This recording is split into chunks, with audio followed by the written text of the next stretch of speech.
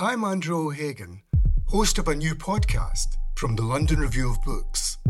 It's about the bloodiest and most controversial event of the Falklands War, the sinking of the General Belgrano. Margaret Thatcher was accused of a war crime.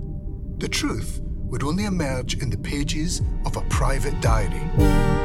This is the Belgrano Diary. Listen wherever you get your podcasts.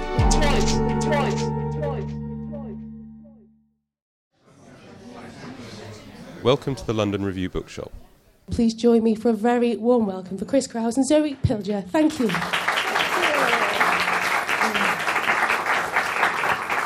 Hey, thanks so much for hosting, and Zoe for doing all this work to ask such informed questions. We're going to start with a short reading. I'm going to read a little bit from I Love Dick and a little bit from Torpor, and then Zoe and I are going to talk about various common interests, I guess. I haven't read from this book for 10 years at least. It's so strange. But okay, here we go. Starting in the middle, she's already started writing to Dick, and she's driving across country over the holidays. And Sylvain, her partner in crime, has left to spend the holidays with his family in France. As Chris drove east, she felt herself being sucked forward into a time tunnel. Christmas was getting closer. There were more Christmas songs on the radio, more Christmas decorations in every little town, as if Christmas was a cloud that descended on New York and feathered out across the West in broken strands. She was literally losing time by crossing time zones to the east, and driving pulled her farther away from what she knew. It was like that spatial optical illusion, being in a car stalled in a single lane of traffic. You panic because you think your car is moving by itself, and then you realize it's the other cars that are moving. Yours is standing still. Shawnee, Oklahoma, December 18th, 11:30, Central Standard Time, the American Motel, $25 a night. Well, Dick, I got lost in Oklahoma City, nearly out of gas, and couldn't find a room. The motel in the AAA book turned out to be a fuck palace by a topless bar, and everything else was full. It took another hour driving to find a vacancy here in Shawnee. There's a meatworks right across the road. By the time I realized I was on the wrong Oklahoma City bypass, there was construction and it was too late to get off. I had to drive the 50-mile loop. Panic flashed me back to when I was traveling between New York, Columbus, Ohio, and Los Angeles last year. Panic. Late winter, 1993. Getting off the plane from LA and Columbus around midnight, suddenly and brutally ejected from the tube of business travel into the reality that Radisson and Hyatt, Airline Platinum cards, and Hertz Preferred all insulate you from. The car I'd driven from New York was being fixed at the Columbus Subaru dealership under warranty. I caught a taxi to the Auto Mall Industrial Park Zone 15 miles outside the city. The duplicate car key was ready. But when we got there, the car was nowhere to be found.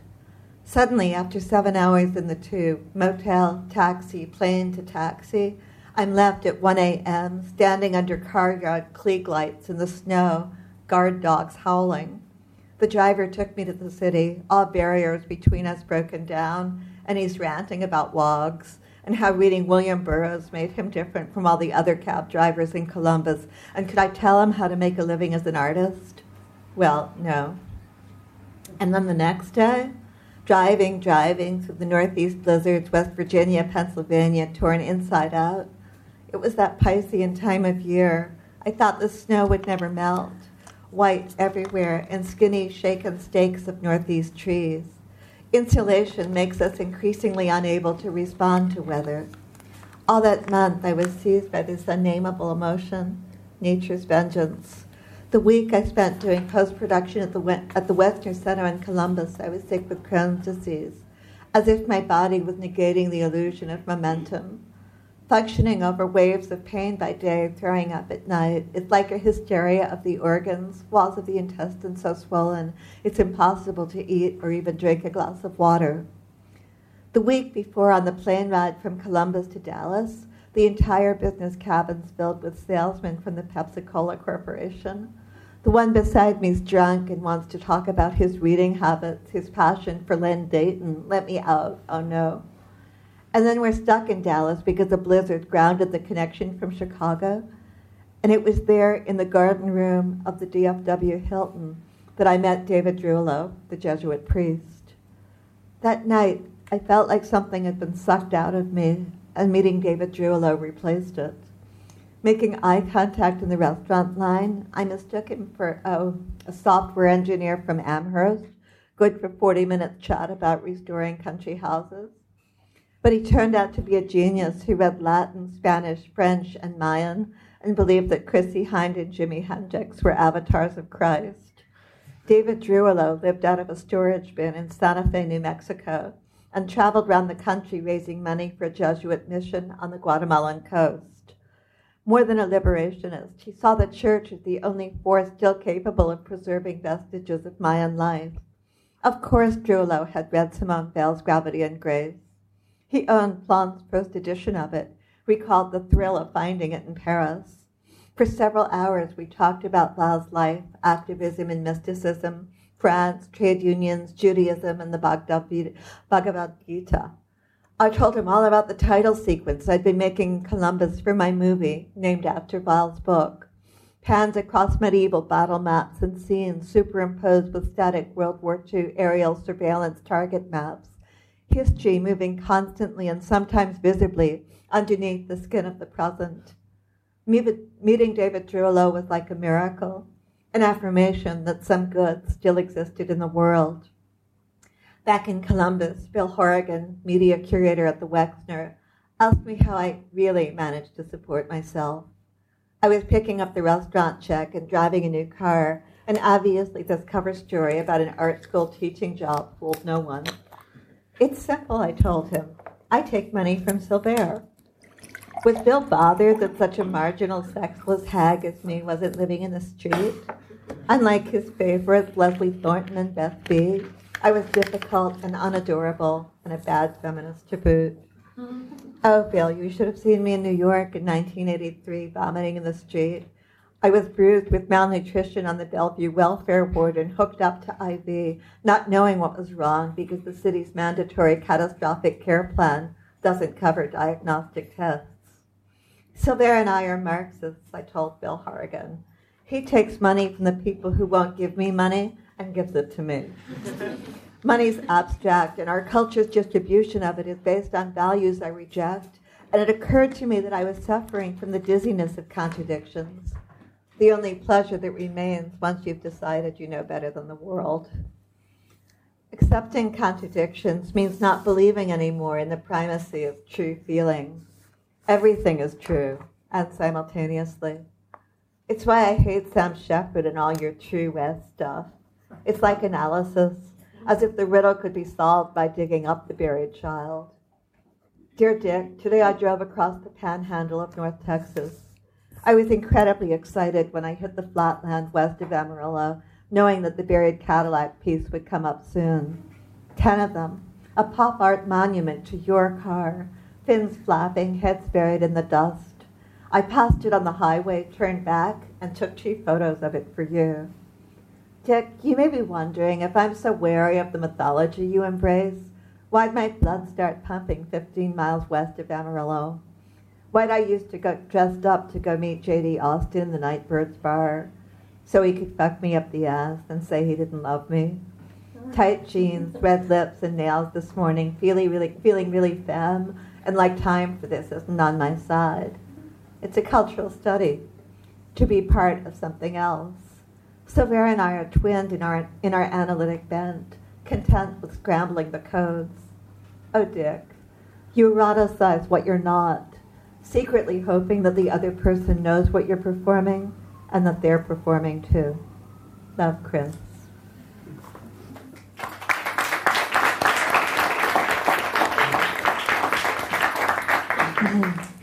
Thank you, Chris. That was great.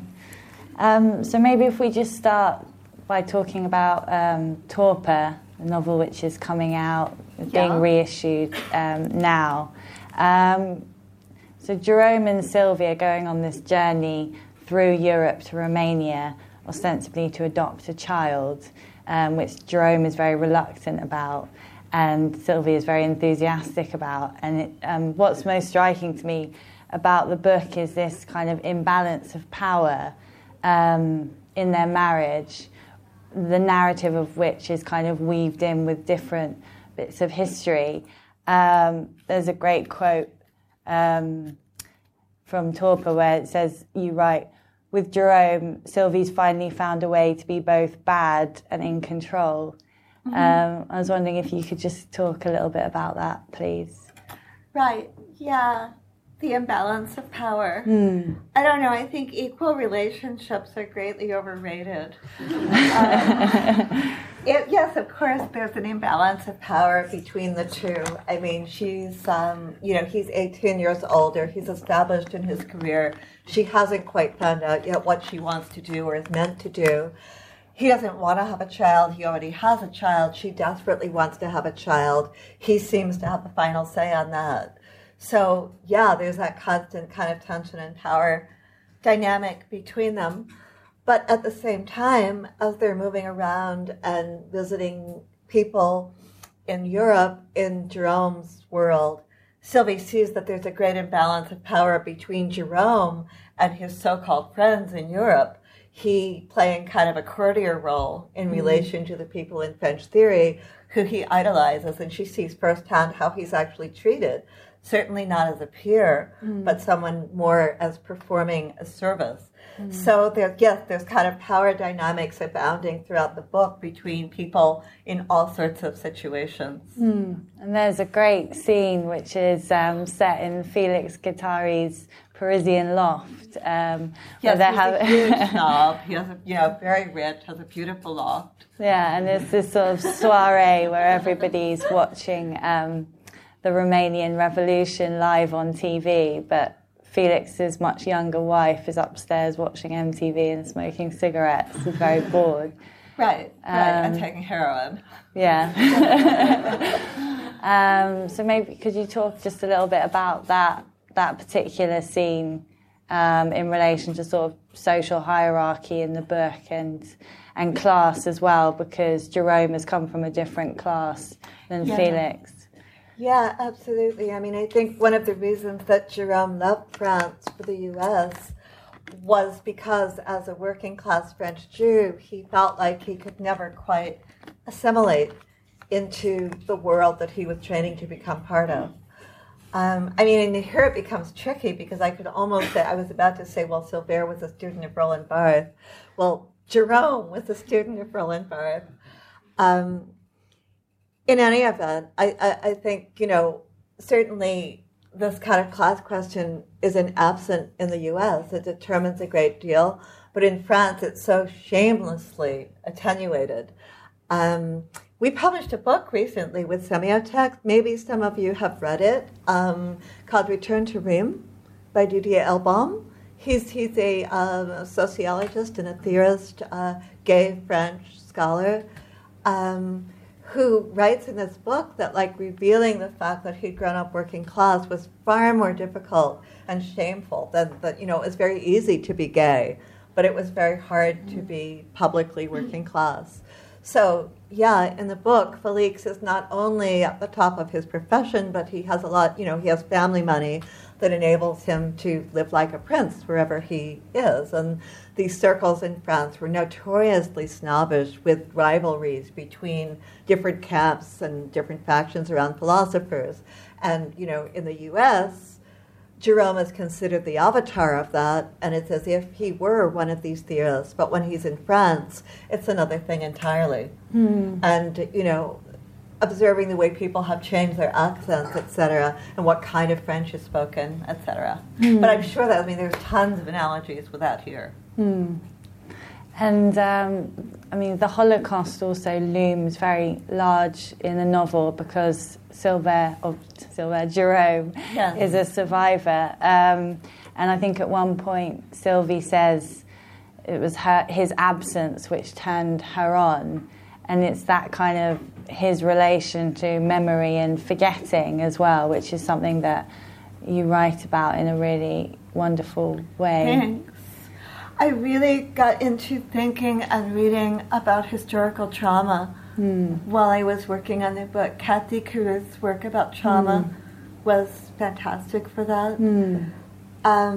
And Georges Perec, who actually had been a contemporary of Jerome / Silvers, and they actually had, started a magazine together when they were students called The General Line. That was like a bunch of young guys, like 18-year-old guys, all French Jews, all students, all had lost parents during the war, and all had been hidden as children. And the last thing they wanted to talk about was the war. No one ever mentioned it. They talked about American culture, they talked about Westerns, they talked about fashion, they talked about anything but. And, and then Perec went on to write about that so beautifully in W and some of his other works. But, it proved so difficult for so many of them to write about it. There's a beautiful Sarah Kaufman book, and maybe some people have read that, called Rue Lebac. She was also a contemporary of Perec and Jerome Silvers. They all knew each other. And she also was a hidden child during the war. And she wrote she was a psychoanalytic theorist for all of her career. And she wrote a tiny little book about her experience in the war. I guess as she was getting into her 60s, that's when they all started wanting to confront it somehow at that age, after closing the door on it all their lives. And, and she killed herself like shortly after the book came out, which is awful and congruous, not incongruous. There's a line as well, just jumping ahead slightly, to I Love Dick, which I'm sort of paraphrasing. Here it is. Transcendence isn't only lightness, it's attained by will. And there's a really memorable scene in Torpor where Jerome is walking down the street in New York and he's starving himself, and he's reached this kind of self-contained elation and then peace through fasting. And that kind of themes of anorexia and self-denial and food run through a lot of your writing. I was just wondering, particularly as well in Aliens and Anorexia, where you talk about the work of the philosopher Simone Weil and also the artist Paul Thek. So I was wondering if you could just talk a little bit about that, please. Oh, yeah. It's kind of a modernist romance, but it's not untrue either.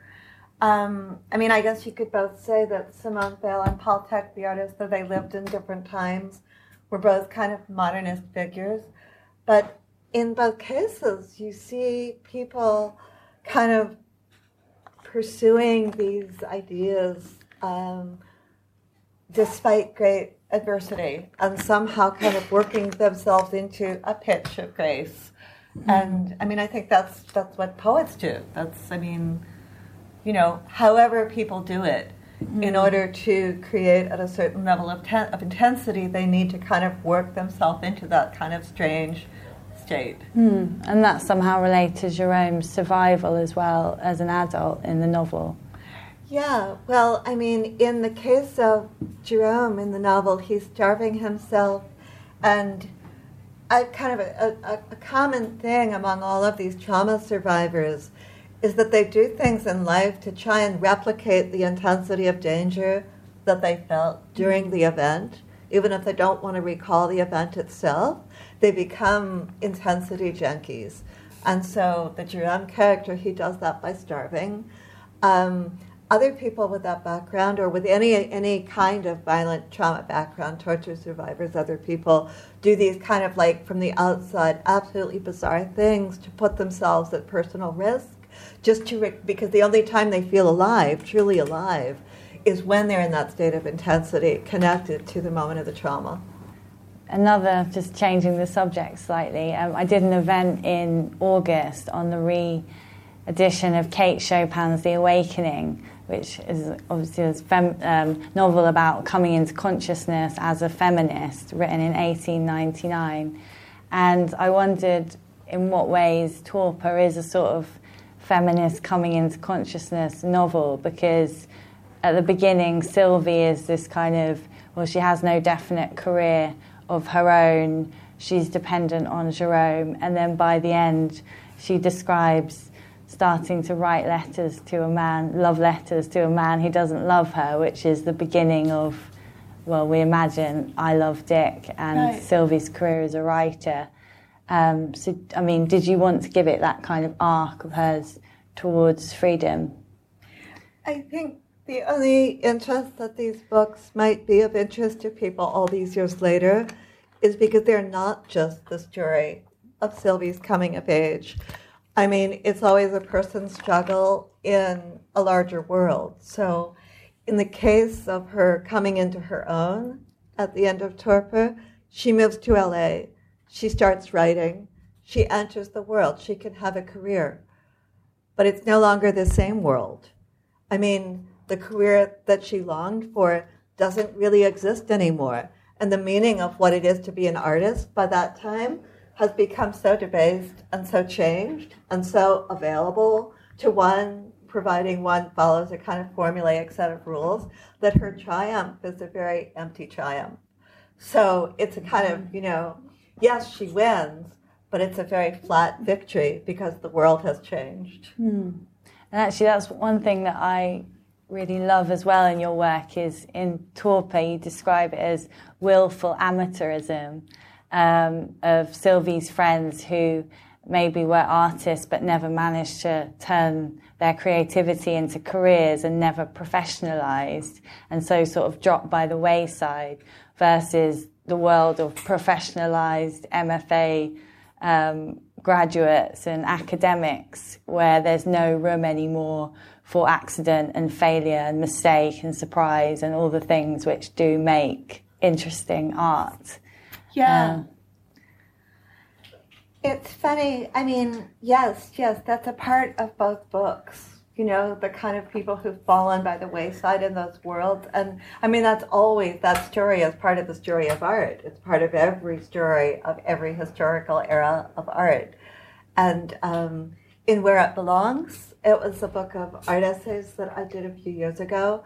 I checked the history of this alternative gallery in Los Angeles that was open for a couple of years and then closed. And I went back and I wrote the history of it 2 years later while everyone still kind of remembered stuff. And it was really, I think, if I hadn't written that essay, if I hadn't written the essay, nobody would really remember the gallery. And there's something great, actually it's something, I said I didn't want to talk about semiotext, but maybe I do, because something that it seems we're committed to doing with semiotext, with the list that we choose, is a kind of revised historiography. Like when we decided to do the David Wojnarowicz book, our focus, that was a book ostensibly about the artist David Wojnarowicz, but in fact it was these long conversations that Silver had with his friends and contemporaries shortly after he died. All of these people were artists. All of these people had worked with David in various ways. Some of them were well known in the art world, but the majority were not. But they were all there participating at a certain time on the same level. And it's fascinating to read these 10, 12,000 word conversations with people telling the stories of the people whose stories kind of get washed over in the flood of a kind of hagiography of the single artist. So we seem to keep wanting to do that, to go back into historical periods and bring things up that we think did not come out properly the first time round. We did that with the work of Penny Arcade. We published, we're about to republish all of Gary Indiana's books. We did a book of his plays. And while we don't want to be completely mired in the past, that's not our whole list, we feel very strongly about putting forward an alternative history.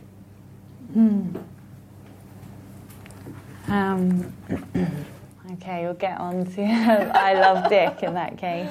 I reread I Love Dick this weekend for the second time, and I got, I think, even more from it than I did the first time, and it's just such a exceptional and special book.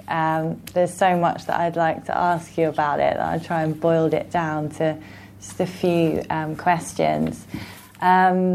Do you want to just, for those people who haven't read the book, would you mind just setting up the scenario of what it's about? Okay.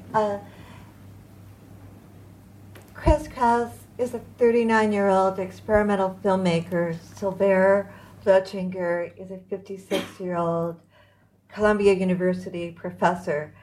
He's on sabbatical because they're constantly moving around to pay for her films that don't go anywhere and to pay for his daughter's private school that he can't afford because his salary has been frozen for 20 years at Columbia.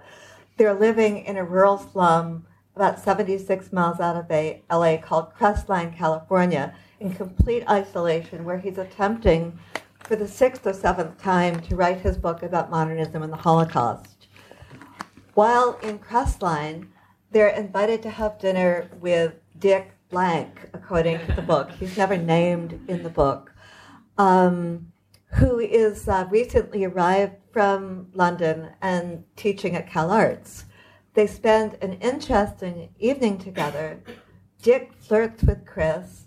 Chris responds. They stay the night because there's going to be bad weather going back up the mountain that night, and Dick invites them to stay the night. When they wake up, Dick is gone.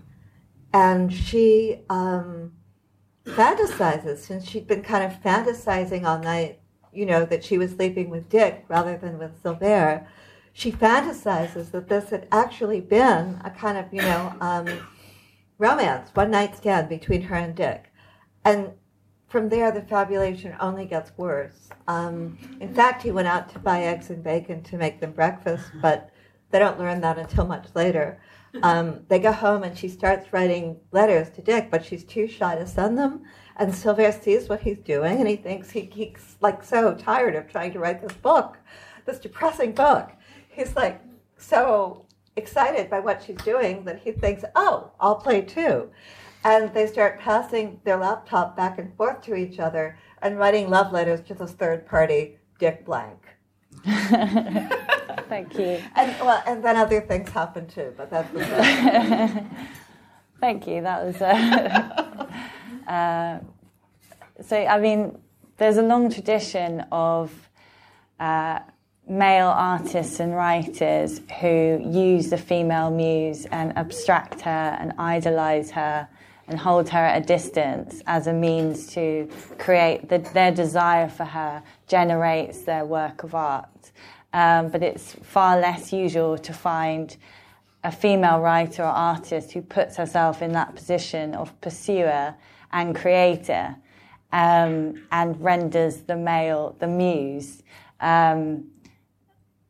The only other I can think of, apart from I Love Dick, is Sophie Calle and some of her projects. And at one point you say in I Love Dick something like, this is a sort of Calle-like project. But I was wondering if you could just talk a little bit of what is at stake for a woman to put herself in that position and write in that way. Yeah. I mean, the muse thing, it's so funny because usually when you think of a male writer writing to a female muse, it's all about beauty, right? And these innate qualities of kind of intuition, fertility, and grace. It's hardly like he's not writing to a person. He's certainly not writing to an intelligence. So the idea of flipping it is like utterly ridiculous. Who would write such a letter to a man?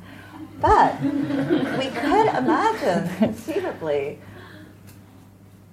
if the letters in I Love Dick are written not to those qualities, but to a male kind of public figure and intelligence. I mean, most of what she knows about Dick is either through the image that he projects in person or through reading his books.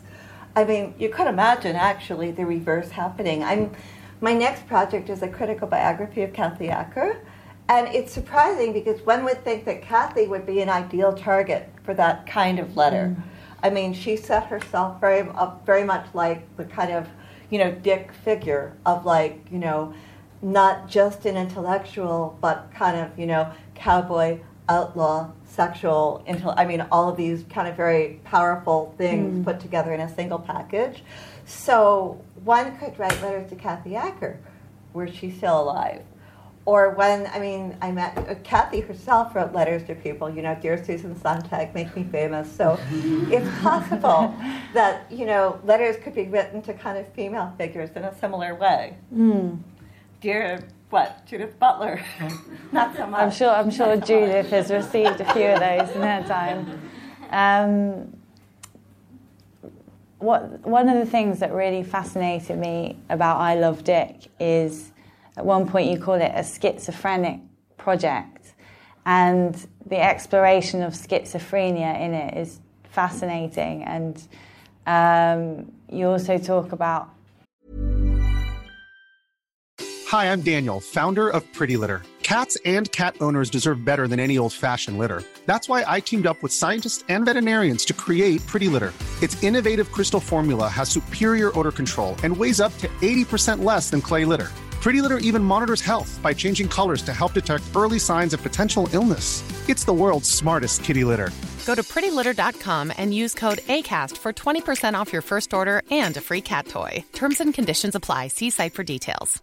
Many of us have those stubborn pounds that seem impossible to lose, no matter how good we eat or how hard we work out. My solution is PlushCare. PlushCare is a leading telehealth provider with doctors who are there for you day and night to partner with you in your weight loss journey. They can prescribe FDA-approved weight loss medications like Wegovy and Zepbound for those who qualify. Plus, they accept most insurance plans. To get started, visit plushcare.com/weight loss. That's plushcare.com/weight loss. R.D. Laing, and say the one thing R.D. Laing never understood is that the divided self is female subjectivity. And there are all these incredible links between schizophrenia and the state of falling in love, finding coincidences in the cosmos, which seem magical, but also being a woman, as you write, and being divided against yourself and forced into that position by circumstances beyond your control. And I was wondering if you could just talk a bit about those ideas, please. But if I could just back up for a second. Of course, Zoe, I didn't make the connection, but you do exactly the muse thing in your book. Yeah. Yeah, eat my head up.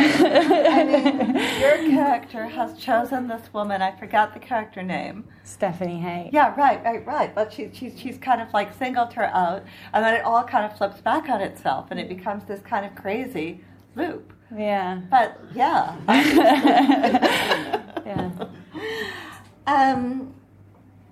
So, about the schizophrenia question. Well, when I was writing that and reading R.D. Laing and some of his contemporaries, it's just like, even at that late date, the sexism of it was overwhelming.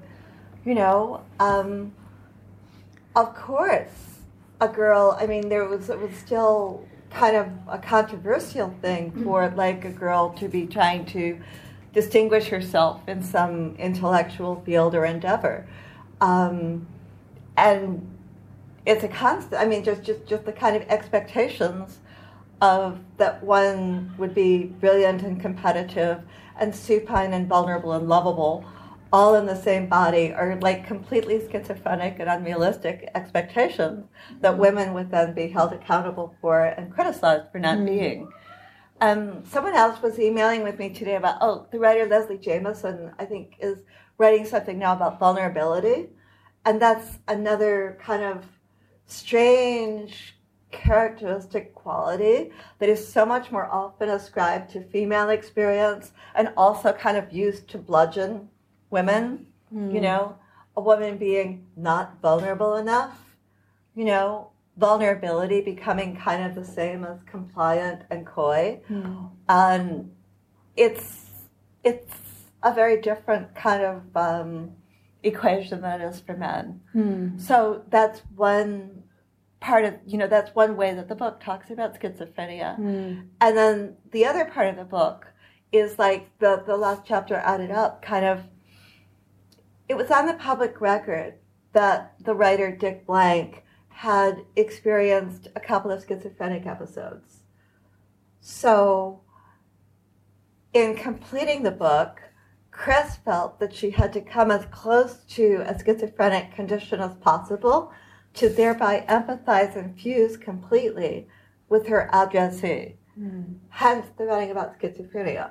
So there's all these readings and interpretations of the readings of schizophrenia, and also trying to understand, actually, the Chris character tends to be like a magnet for schizophrenics in her life. They just kind of come right to her, and trying to understand the logic of the schizophrenics that she knows, how their perception and how their minds work. I mean, so she's trying to kind of get inside schizophrenia to write about it. In the same way that, like, if you're writing about an artist's work, you try and kind of jump inside somehow to the artist's work and where it's coming from and what they're trying to do, rather than just give some kind of analytical overview.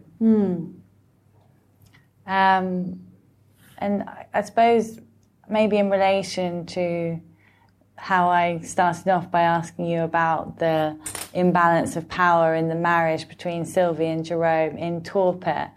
And you rightly pointed out the novel is also about history, and history is a huge part of it.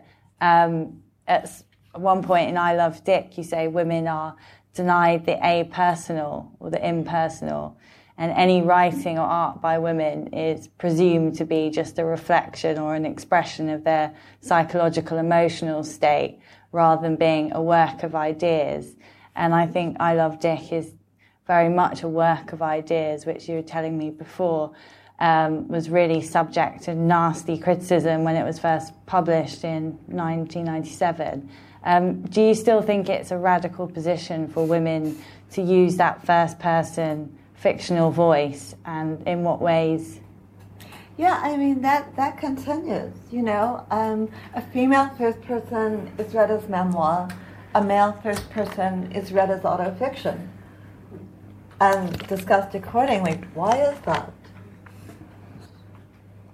Well, obviously, because people still think that there's something so murky and compromised and dirty about female experience that to write from it can only constitute a confession.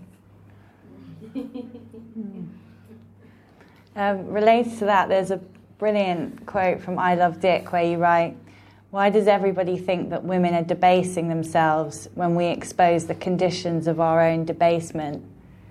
Yeah, I was writing about the artist Hannah Wilke, and I was trying to kind of write that in her tracks, and that was exactly what she did. I mean, that became the subject, kind of the failure of her work for the last half of her career became the subject of her work, and people still didn't get it.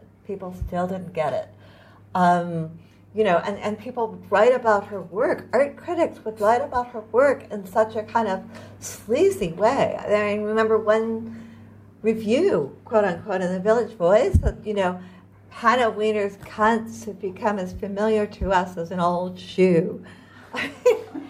That's too much. And then the same thing happened to me, shockingly. I never thought that it would, but the same thing happened to me when I Love Dick came out. I mean, people didn't get it. I was telling people, line by line, exactly how to read this book, but they didn't want to do it. They wanted to read it the other way. So the first round of reception when the book came out in 98 was that this is so embarrassing. It's an it's an exercise in self-debasement. She's a masochist. A book not so much written as secreted. Art Forum. That's shocking. I think we're nearly time for questions from the audience, but just to end, there's a really beautiful line in I Love Dick where you write, "We fall in love in hope of anchoring ourselves to someone else to keep from falling." And I just wanted to ask you, when women fall, I mean, falling is something that I'm really interested in, and it's a theme in Eat My Heart Out, but so much of culture still demands that women put love at the centre of their lives in a way that is not demanded of men. And I mean, I guess I wanted to ask you, what is at stake for a woman when she falls in that way, as opposed to what might be at stake for a man? And in what ways does keeping Dick at a distance as a sort of blank page onto which she could project all of her fantasies really offer maybe the best possible scenario for a woman artist? Yeah, I don't know. I mean, there's not a complete gender difference, but certainly it's a gender skew that women attach more to that than men. But, I mean, the idea of falling is a wonderful idea, you know, for any person of any gender. The idea of, like, losing this position that you use all this kind of tension and struggle to maintain and just kind of giving it up and letting yourself go somewhere else and fall under the influence. I mean, to fall in love is to fall under the influence, and that's, like, a really great thing. Thank you. I think we're ready for questions from the audience. Oh, so I should say I am really severely hearing impaired, and probably I'm not going to hear your questions, so Zoe's going to paraphrase them. You mentioned that you moved into the third person for Torpor, having written I Love Dick in the first, and that was because it was more personal or too personal. And you've talked a little bit about the reaction to I Love Dick, and I wondered if you could elaborate on the decision to introduce the distance of the third person narrator. Oh, yeah, you're talking about the third person versus the first between the two books? Yeah. Well, I mean, it's funny. You know, that first round of critics thought I Love Dick was so kind of such an exposure and so personal. I didn't think it was personal at all. I mean, it was kind of a series of shticks, of rips, stand-up comedy routines on female experience, you know, that anybody can relate to. There was nothing terribly personal about it. But to look at the backstory, to look at the situation of, like, how that might have come to be, what that couple was, and the historical trauma background in Jerome's past, that was really personal.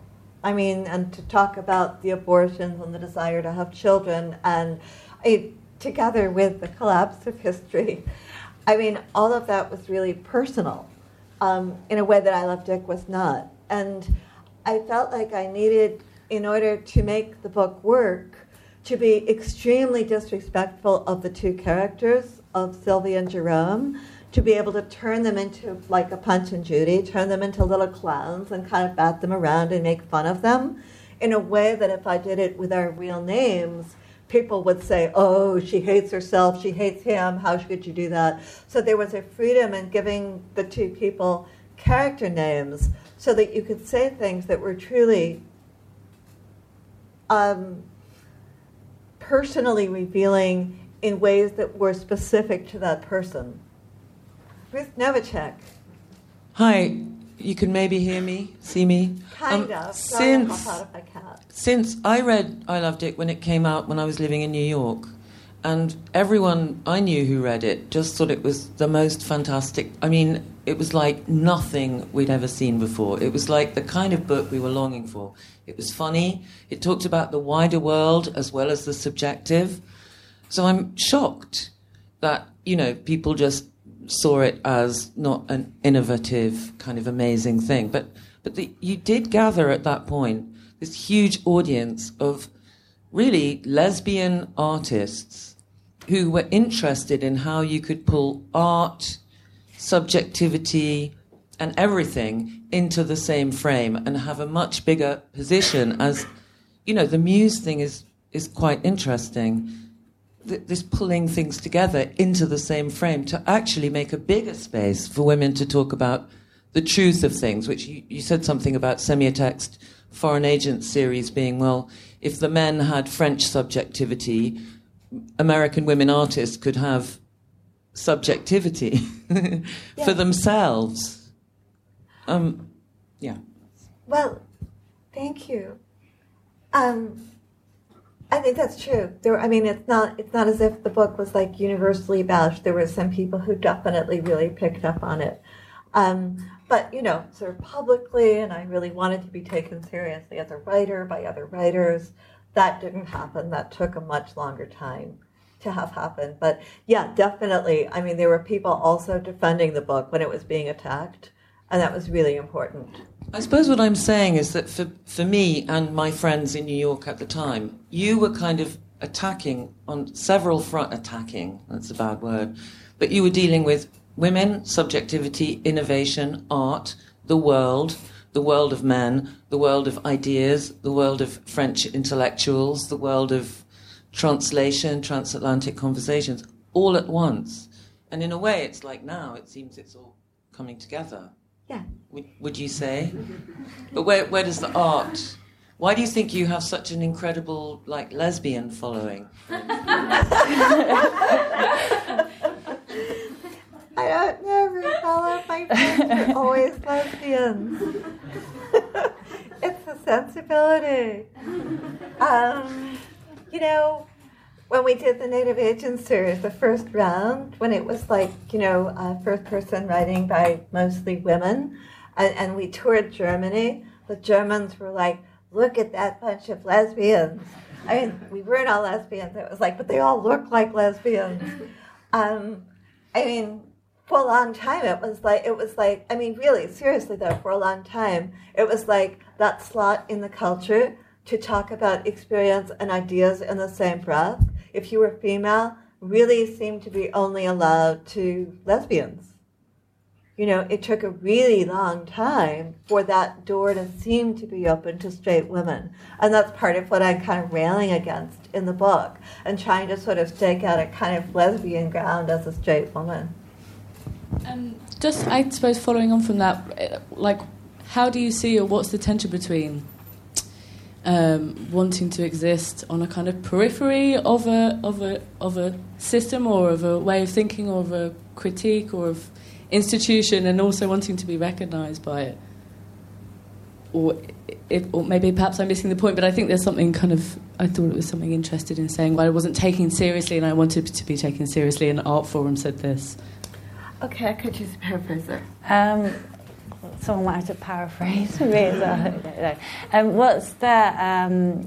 So there's a tension between being on the periphery, maybe, and also wanting to be recognised by these cultural institutions. Yes. So people like Artforum's opinion still counts, even though you are critiquing and rejecting so much of what those institutions stand for. Yes. So there's an energy in that, in being on the periphery and able to say what you want about these institutions, even though they're not going to love you back for it. Yeah, definitely. And I guess over the years and writing about art, that's something that I've had to navigate a little bit.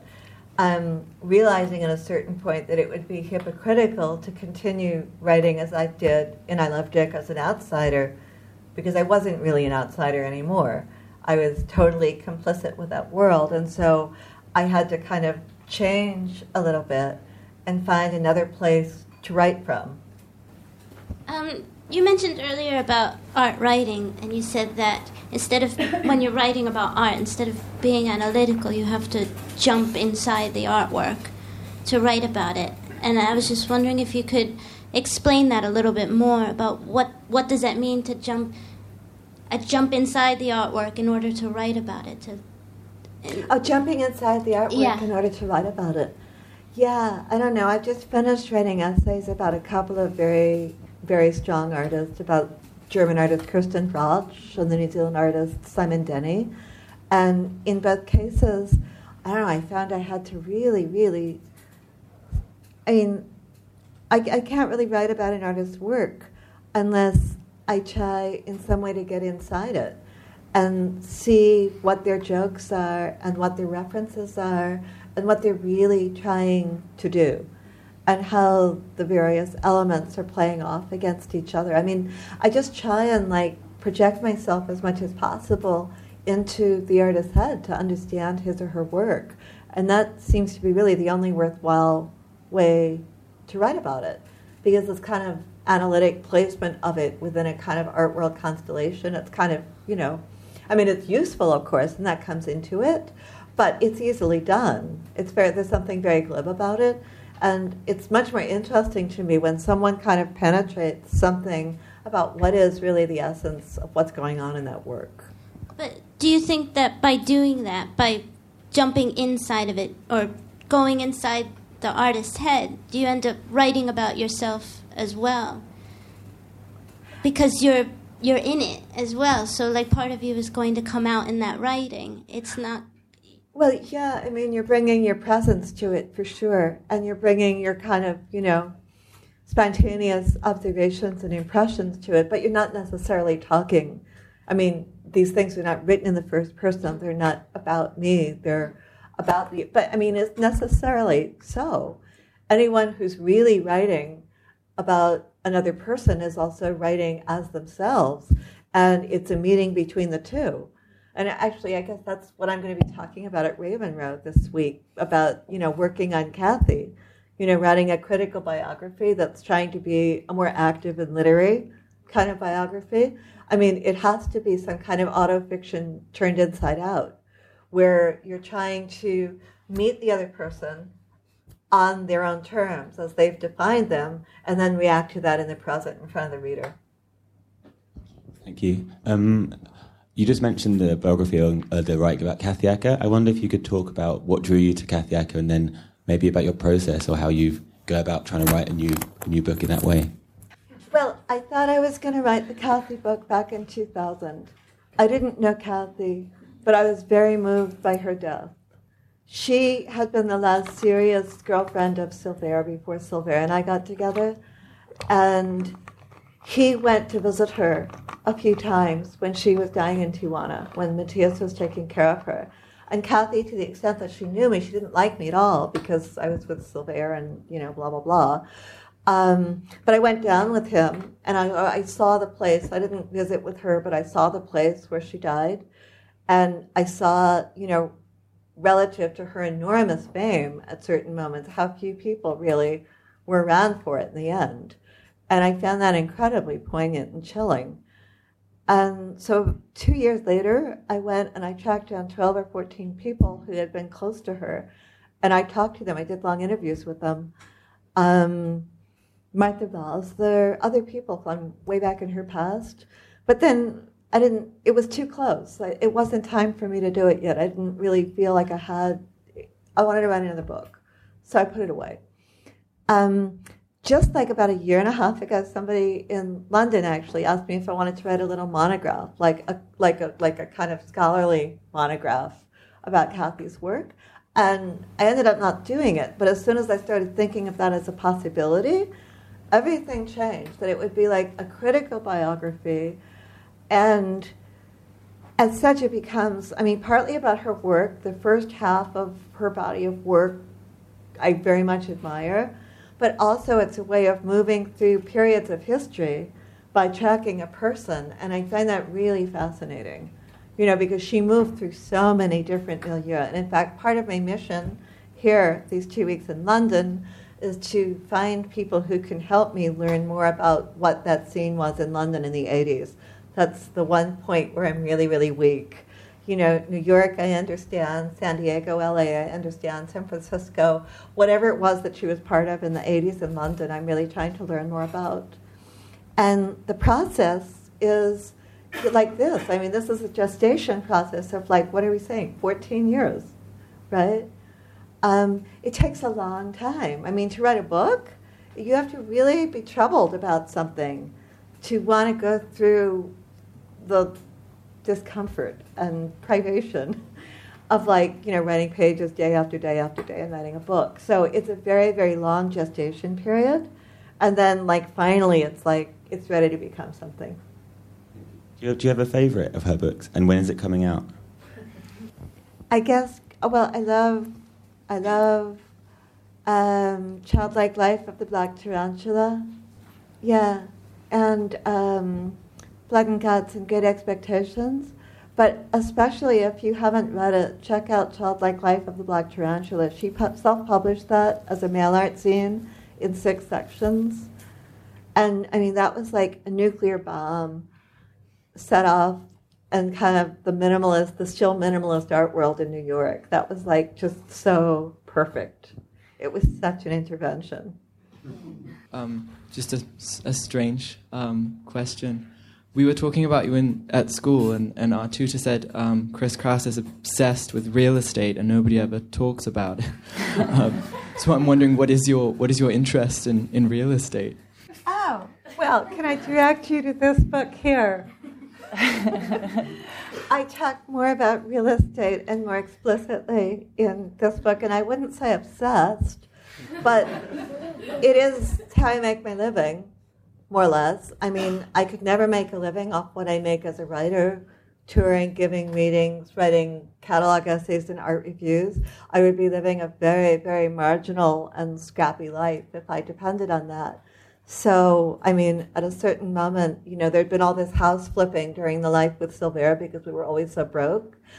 And at a certain moment when, like, my art school job seemed to be kind of being taken away from me class by class, like waitressing shifts, I decided instead of trying to fight for it, I would either fight for it, I would do something else. So I just decided to professionalize what I had been doing with a sort of domestic house flipping and to buy investment property, apartment buildings. And I picked Albuquerque, and I bought apartment buildings in kind of low-income areas and rehabbed them to try and make them kind of the best of their kind. And that's it. I mean, it's like it's a part-time social project, and it also supports me. You mentioned in another answer that you thought that fiction had become more conservative and generally mainstream fiction, that it was more interesting what was happening in the art world. And I agree, but I wondered whether you had any ideas about why that is. I mean, mostly it's because of the change in the corporate structure and the way, you know, in the 90s already presses were being bought up by larger presses, and then those larger presses were being bought up by media conglomerates. So now you have a situation, I mean, used to be all these small publishing companies that could make a modest profit and keep going year after year after year. And that just doesn't exist anymore in any kind of publishing anywhere in the world that I know of. And so what happens is just, you know, 2 or 3 kind of high-lit titles are selected each season for, you know, total carpet bomb promotion. Everywhere you look, the book is favorably reviewed. There's not even a discourse about said book. And pretty much everything else on the list is kind of passes under the wire. So I think it has to do with, like, you know, publishing, the corporate structure having become so incredibly hegemonic, and, like, you know, they can invest this money, and they count on making 4 or 5 hits in this slice of the genre every season, and that's it. And then everybody else kind of falls in line. You know, it's very rare that you see a critical review of a heavily promoted title. Nobody dares. The atmosphere in the art world seems a little freer. Yeah. This might be slightly off to the side, but I wanted to ask a graphic design question. I really had this feeling when reading I Love Dick that not only in the book I was having a kind of strange dialogue about who you were, who the character was, how I felt about it, but I also had this really external moment sitting on the tube with this outward-facing title, like I Love Dick, that's what I was reading. But also I think like the quality of the materials in the books are such that they have a sort of like strange authority to them in their sort of sheen and in their like minimalism. And I wonder if that's something conscious or how you go about making design decisions. Well, that's really wonderful, and I'll pass that on to Hedy. But that's entirely Hedy Alcalti's decisions and department. He redesigned, when he joined us in 2001, he redesigned the books and kind of brought them out of the 80s from the Foreign Agent series and into the present. And he has really, really good taste and good judgment. Just something, we talked about this a while ago, but there's this a lot of caring that runs, and it sounds really kind of tacky, but there's a lot of caring that runs through. And I think the real estate thing shouldn't be misunderstood, this renovation. We've talked about this desire to renovate, this desire to find an orphan, you know, to take a dog from a shelter, to renovate yourself. to get better from Crohn's, to get away from like people who don't love you. All of this, there's something very, sorry to say, kind of hippie almost going on within something that's also very worldly, very punk, very art world, very kind of, you basically champion emerging, unknown, underrated artists. There's all this kind of picking up something from the kind of, that isn't kind of up there with all the kind of glitz. Same with the art world. I mean, where art, you've also talked about the commercialization of art. There's a kind of, I've lost the word now, a kind of regenerative kind of thing about transformation going on through everything in your work, really. Well, yeah. I mean, I think that's true of my work, and it's true of the whole Semiotext project, or really anybody who starts an independent press. I mean, it comes out of love and vindication, right? Love for what you and your friends are doing, and a belief that it's important and it deserves to be shared and spread, and a vindication against the existing order that you feel your friends are being excluded from. And otherwise, what would give you the energy to do it? Well, thank you. I think that's a very nice way to end. Thank you, Chris. Chris Kraus, thank you very much. And Zoe, thank you. And The White Review, thank you very much. Thank you for joining us for this London Review Bookshop event. For more, visit our website at www.londonreviewbookshop.co.uk or search for the London Review Bookshop on iTunes.